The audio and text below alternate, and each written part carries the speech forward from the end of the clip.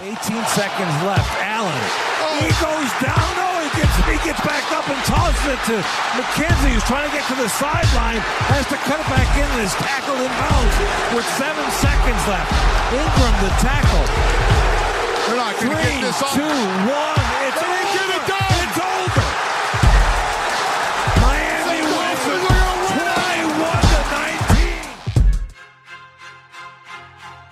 21-19. Dominance in the NFL is a funny, fragile thing, especially in September. Because for a couple weeks, you get to be perfect. You get to be invincible. You get to validate everybody who pegged you as the clear Super Bowl favorites.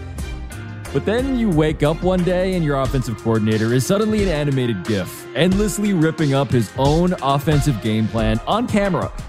And nothing seems to make sense anymore. So today, we ask Bill Barnwell to make us smarter about a Sunday that blew up the hierarchy at the very top of the NFL, thanks to upsets to Buffalo and Kansas City. And he tells us who the best team in the league suddenly is as a result. I'm Pablo Torre. It's Monday, September 26th. This is ESPN Daily.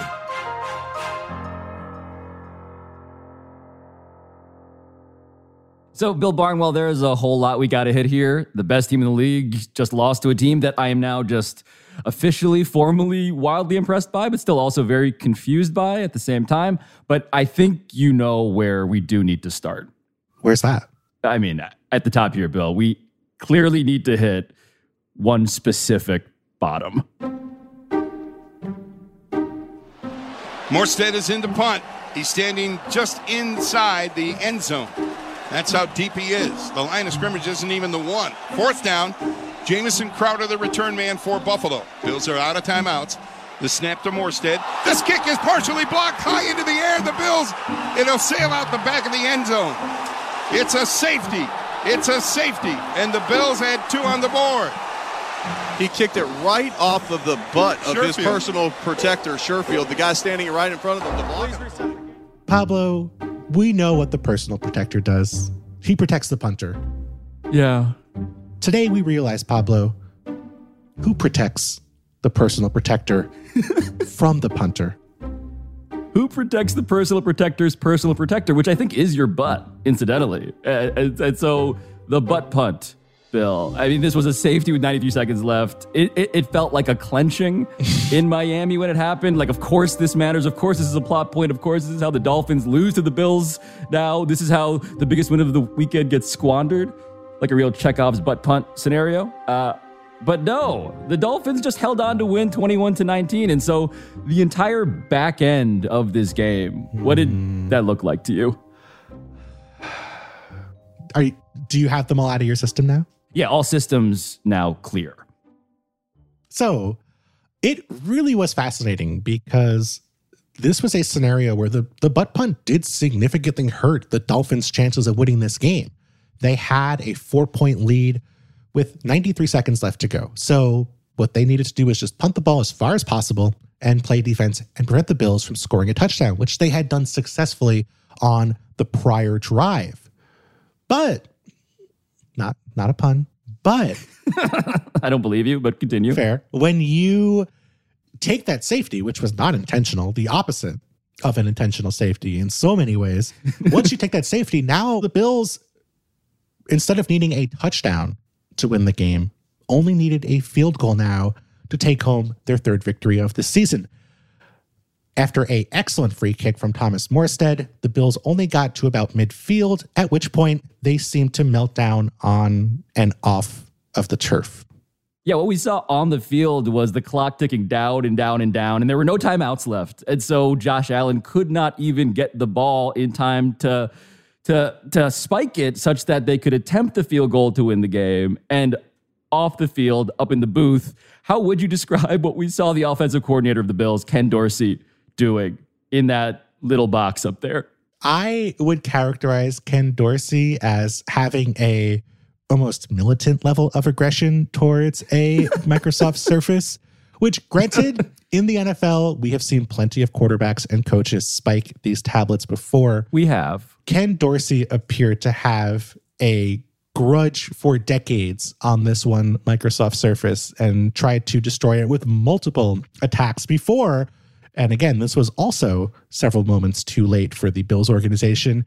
An innocent Bill staffer decided to put his hand in front of the camera as if Ken Dorsey had not been trying to basically hit several wrestling finishing moves on this Microsoft Surface over the prior 15 seconds. And by the way, God bless that staffer or the palm of that staffer, because as opposed to actually like putting a stop to this, it just gave us the perfect like end scene out of a meme that is now going to haunt Ken Dorsey for all time. Yes, and haunt Bills fans, I think, because this game could come back to haunt Buffalo. This was a winnable game for the Bills. And even before that final possession, Pablo, they were very sloppy. Not only, Pablo, did their drive at the end of the second half end without the opportunity to score, but their drive at the end of the first half ended on the Miami 34-yard line when Josh Allen fumbled a snap, attempted the classic Dan Marino fake spike, and could not get the ball set up for a possible field goal try.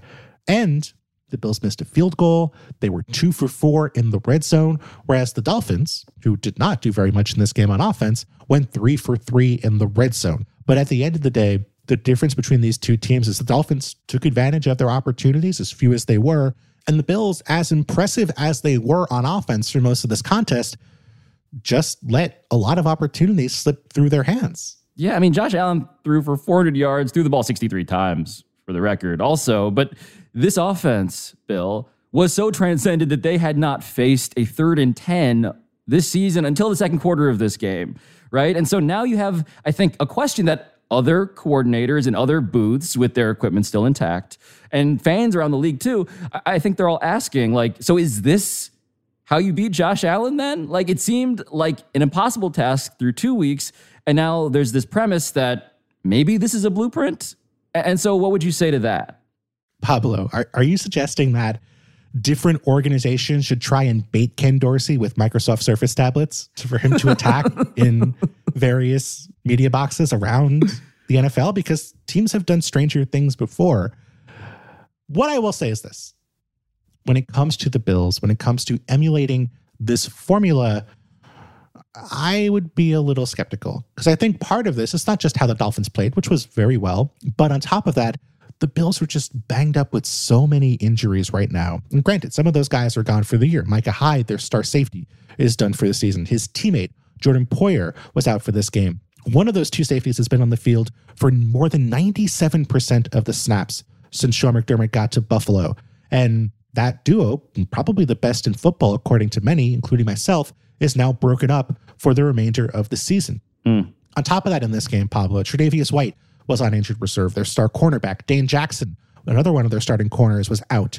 They were starting rookie 6th-rounder Christian Benford, who hurt his hand in this game and was replaced by an undrafted rookie in Jamarcus Ingram against Tyreek Hill and Jalen Waddle, the people who destroyed a banged-up Ravens secondary.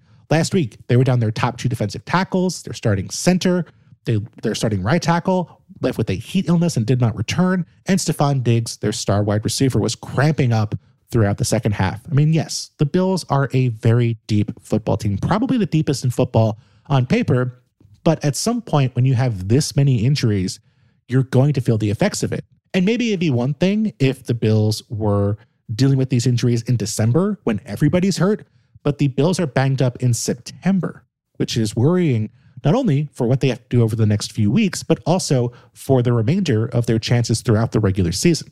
And so if this is how you end up squandering the fact that you've outgained the Dolphins, 497 yards to 212, you possessed the ball over 40 minutes, the Dolphins possessed it for under 20 minutes. If injuries help explain that story, I do need help with explaining what is up with Tua, Bill. I mean, Josh Allen had this x-ray on his hand. He was also banged up. He said he was fine after the game.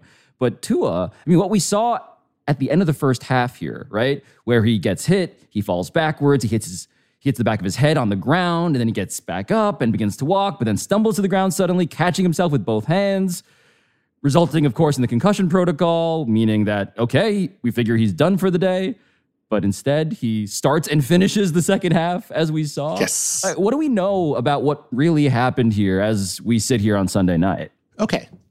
So according to not only Mike McDaniel, the Dolphins head coach, but also Tua Tagovailoa himself, they've both said that Tua did not suffer a head injury on that play. They've both suggested that Tua was dealing with a back injury, which he, according to them, suffered initially during a quarterback sneak attempt earlier in the game, and that the back injury flared up further on that hit by Buffalo's Matt Milano, which led to the instability.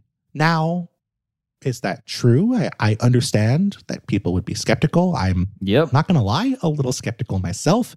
But whenever a player, and this is per the NFL's guidelines, demonstrates gross or sustained vertical instability, including stumbling or falling while trying to stand, which clearly Tagovailoa was demonstrating here, that player has to go back and go through the concussion testing protocol. That testing is done by a team physician and a unaffiliated neurotrauma consultant. And if a player demonstrates that instability, and then, and this is perhaps deliberately vague on the NFL's term, the combination of the team physician and unaffiliated neurotrauma consultant believe that that instability is neurologically caused, the player is not allowed to go back into the game. So if you take what the Dolphins are saying at face value, Tagovailoa suffered a back injury, demonstrated this instability, had to go through the testing, went through the testing, passed the testing, and then came back into the game during the second half. Whether you want to believe that or not is something I cannot decide for you.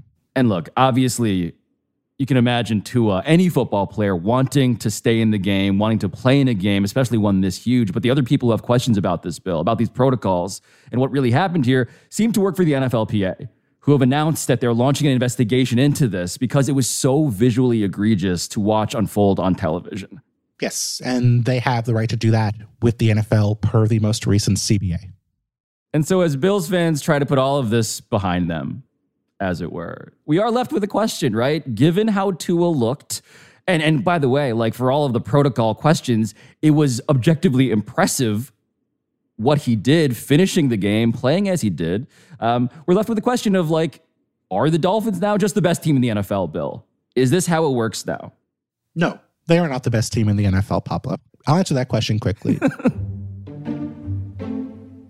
But this was an impressive performance. They slowed down the Bills on offense, and even though they didn't have the huge shot plays we saw from them against the Ravens in week 2, Tua was effective. We saw both these defenses adopt plenty of too high looks, the classic trope to take away the big plays we've seen from teams around the NFL, and Tua did a better job of attacking too high than Josh Allen did. Josh was 23 of 36 for 206, an 88.4 passer rating, while Tua Tagovailoa was 8 of 11 for 100 yards and a touchdown and a passer rating of 130.9 against the Bills' too high looks. So I don't want to say that Tua is mastering the metagame in a way that Josh Allen and Patrick Mahomes is not, but at the very least, we've seen that the Dolphins can win a game against a very good football team that is trying to take away the big plays we saw from them in week 2. Yeah, I don't know if that's going to satisfy Tuanon. Just to be very blunt with you, Bill, I'm a little afraid to be on this podcast with you right now. Tuanon very focused on the metagame, but maybe we can distract them with more butt jokes. And on that note, Bill, we leave the Bills and the Dolphins in our rear view and we get to everything else that happened in an increasingly interesting AFC.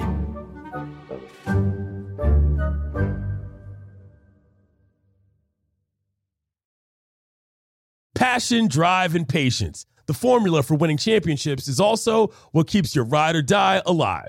eBay Motors has everything you need to maintain your vehicle and level it up to peak performance. Superchargers, roof racks, exhaust kits, LED headlights, and more. Whether you're into speed, power, or style, eBay Motors has you covered. With over 122 million parts for your number one ride or die, you'll always find exactly what you're looking for.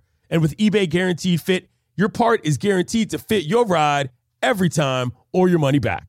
Because with eBay Motors, you're burning rubber, not cash. With all the parts you need at the prices you want, it's easy to make your car the MVP and bring home some huge wins. Keep your ride or die alive at ebaymotors.com. Eligible items only. Exclusions apply.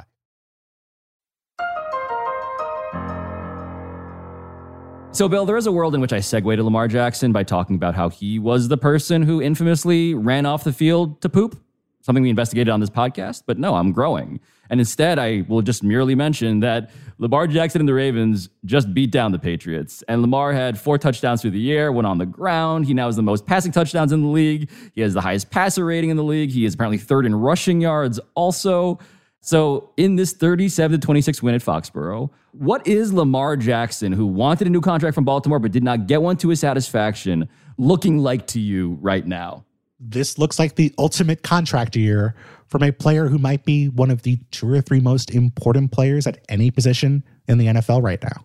He's just everything to this Ravens offense. They're throwing at one of the highest rates in football, and Lamar has been incredibly efficient, despite, by the way, not really having very much at wide receiver. On Sunday against a Patriots defense and Bill Belichick that has done such a great job in years past of slowing down offenses that have 1-star tight end and little else in the passing game, Lamar was 18 of 29 for 218 yards with 4 touchdowns on Sunday, averaging nearly 8 yards per attempt. And that, Pablo, would be enough.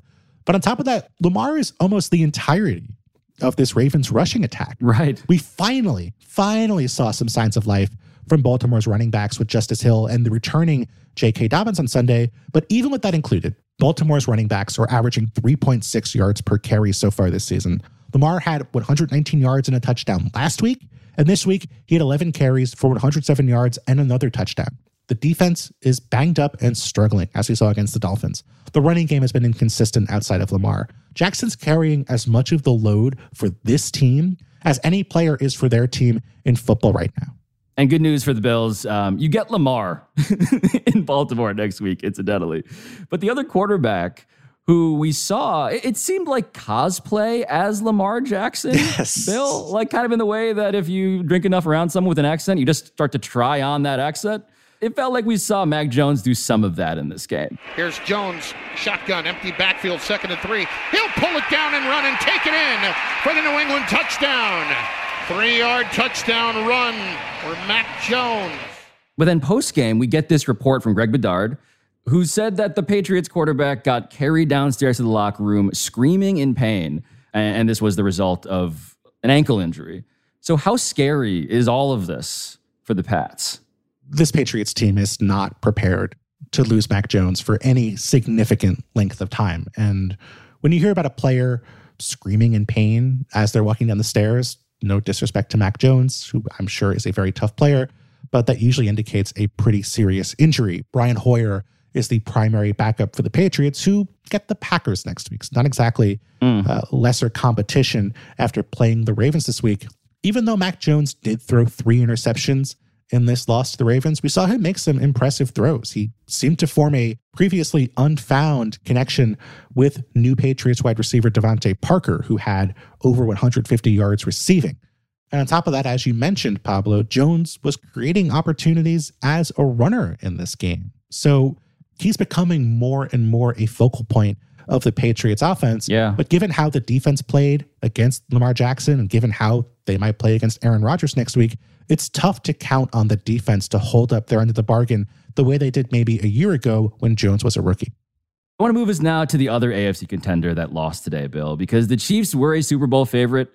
They were upset by the Colts 20-17. And the Colts are a team, if you had forgotten, that had tied the Texans, gotten shut out by the Jags last week, and now suddenly have this season that is alive. So how did they pull this off against Patrick Mahomes? Football's stupid, Pablo. I mean, why you shouldn't be able to get shut out by the Jags and then finally we get to football is stupid and then beat the Chiefs the following week. But that's exactly what happened here. And I don't want to take too much away from the Colts, who played a good game, who were very stout on defense, who are a better team, frankly, than they looked during the first 2 weeks of the season. But this was a game where the Chiefs sort of shot themselves in the foot 5 or 6 times. They were extremely sloppy, especially on special teams, where Sky Moore, their rookie wide receiver, muffed a punt and gave the Colts a short field for one of their 2 touchdowns. Sky Moore fumbles it at the 5, loses track of the ball, and the Colts look like they've got it inside the 5 at the 4. The replacement kicker, Matt Amendola, in for the injured Harrison Butker, missed an extra point and a 34-yard field goal. Placement is down. Amendola's kick is up, and he pulls it wide to the left. The same side of the field, he missed the PAT, and that thing wasn't even close, Danon. The Chiefs, perhaps maybe not all that confident in their backup kicker, attempted a fake field goal, and it went about as poorly as an Andy Reid fake field goal can go. Indy's other touchdown in this game came on a drive where it wasn't the special teams, but the defense. The Chiefs sacked Matt Ryan to set up what looked like a punt on 4th and 14, but Chris Jones, their star defensive tackle, was flagged for unsportsmanlike conduct for using abusive language towards an opponent to extend the drive. Man. And when the opponent is Matt Ryan, you know it was a really mean old joke. Absolutely.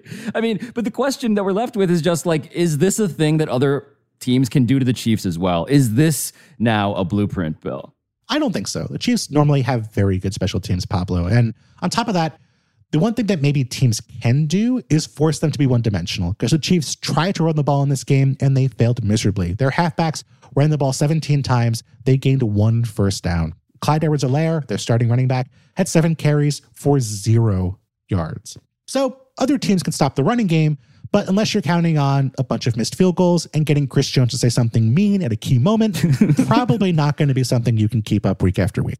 And so the AFC West, this group of death, as we had dubbed it, it looks like this, right? The Chiefs lose, the Chargers lose big to the Jaguars, and the Raiders. The Raiders do seem like they are essentially done right now, Bill. Or at least that's the feeling I get after they lose to the Titans 24-22 and start the season 0-3. And the Raiders, I mean, they had lots of chances also to win this game, right? Lots of trips to the red zone, very little success. And so when you have a coach that is held up for the post-game presser in Josh McDaniels because he had a lengthy closed-door meeting, according to our Paul Gutierrez, with the owner of the team, Mark Davis, what is this signaling to you? Pablo, first, you have to remember, Mark Davis takes most of his meetings in a P.F. Chang's. So that is an open-door meeting. To have a closed-door meeting after a game, you know Mark Davis is not happy. Yeah, no appetizers in this one. Only Singapore street noodles of shame. No lettuce wraps for Josh McDaniels until the Raiders pull out a close game, which is so ironic, Pablo, because last year, that's how the Raiders made it to the postseason. They were 7-2 in games decided by 7 points or less. They made it to the playoffs because they won their final 4 games of the year, all by 4 points or less. They're now 0-3 in games decided by 7 points or less this year. The same games they won a year ago when they went 4-0 in overtime and pulled out a bunch of games with last-second field goals. They're not winning this year. Derek Carr was strip-sacked on their final drive in week 1. They allowed about a half dozen 4th-down conversions and 2-point conversions to Kyler Murray in week 2 before fumbling the game away in overtime. And now they failed on a 2-pointer in week 3, which would have tied the game. And so if you're a betting man, Bill, what are you doing with the Raiders at this point? I would save my money for a delicious P.F. Chang's gift card, Pablo, because you're not going to be winning if you're betting on the Raiders to make it to the postseason here. If you look at history, going back through 2002, it's a bit of a stretch because 16-game schedule, 12-team playoffs now, 17-game schedule, 14-team playoff, but 98 teams have started 0-3 before this season. One of them made the playoffs in reality, and a second team would have made it if there had been a 14-team playoff that year. So a little over 2% chance of making it to the playoffs for a team that went out and traded for Devontae Adams and signed Chandler Jones and expected to win immediately after hiring Josh McDaniels. So you're saying, Bill, there's a chance. There's a better chance of us getting out of this show without any more butt jokes than there is of the Raiders making it to the postseason. Yeah, if it's not clear to you now, by the way, listener, this is absolutely not P.F. Chang's sponsored content. But coming up, we get to our dessert. We get to the banana spring rolls of this episode.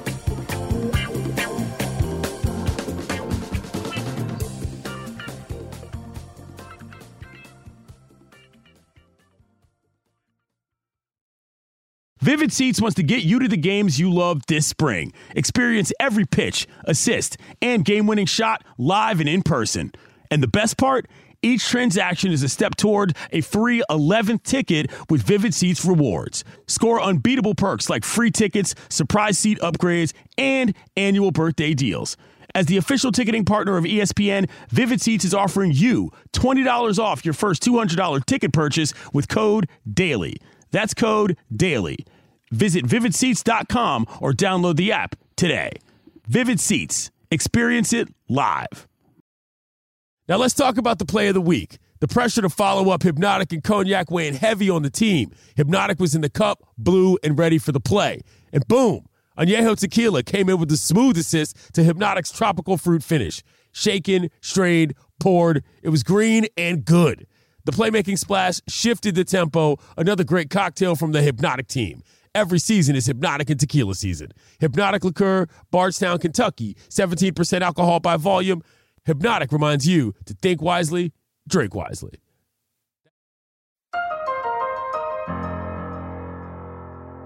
So, Bill, we've spent a lot of time talking about the AFC in this episode, and the thing that's happening in the NFC that I want to talk to you about does not involve Aaron Rodgers, does not involve Tom Brady. It doesn't involve the Giants, by the way, who, with all due respect to them, are playing on Monday night, have not lost yet either.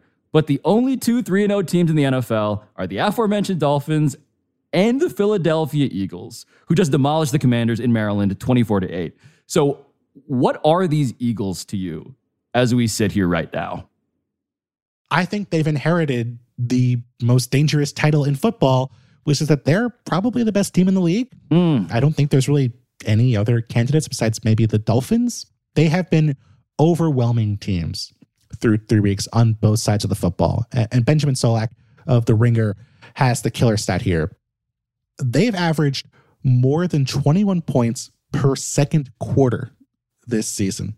The best team of the last 20 years at scoring during the second quarter are the 2007 Patriots, the Tom Brady, Randy Moss Patriots, who didn't even average 12 points per second quarter. They didn't do much in the second half of this game once they took their foot off the gas.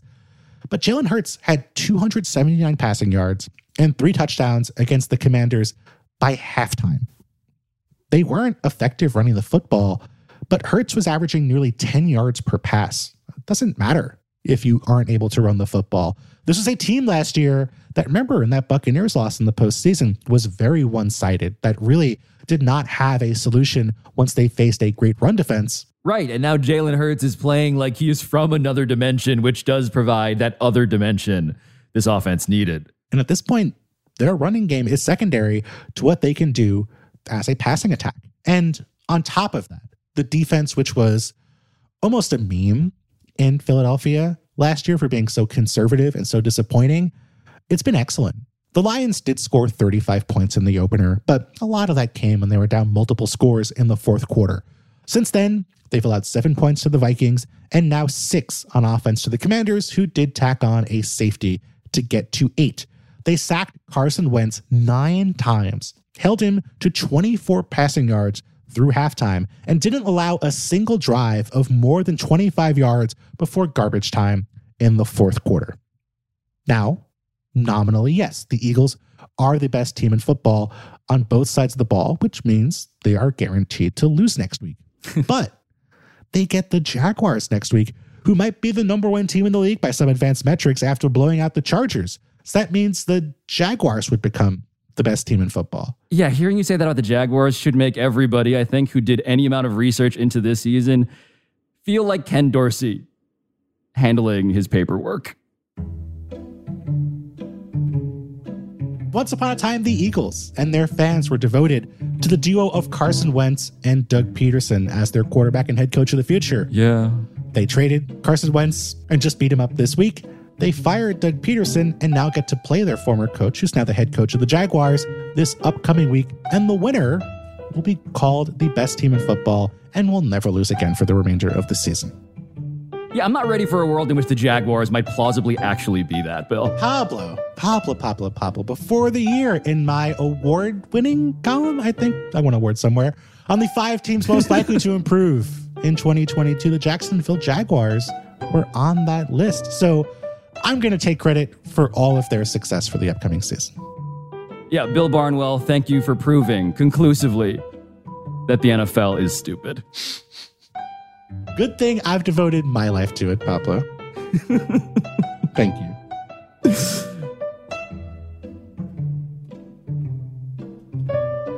I'm Pablo Torre. This has been ESPN Daily, and I'll talk to you tomorrow.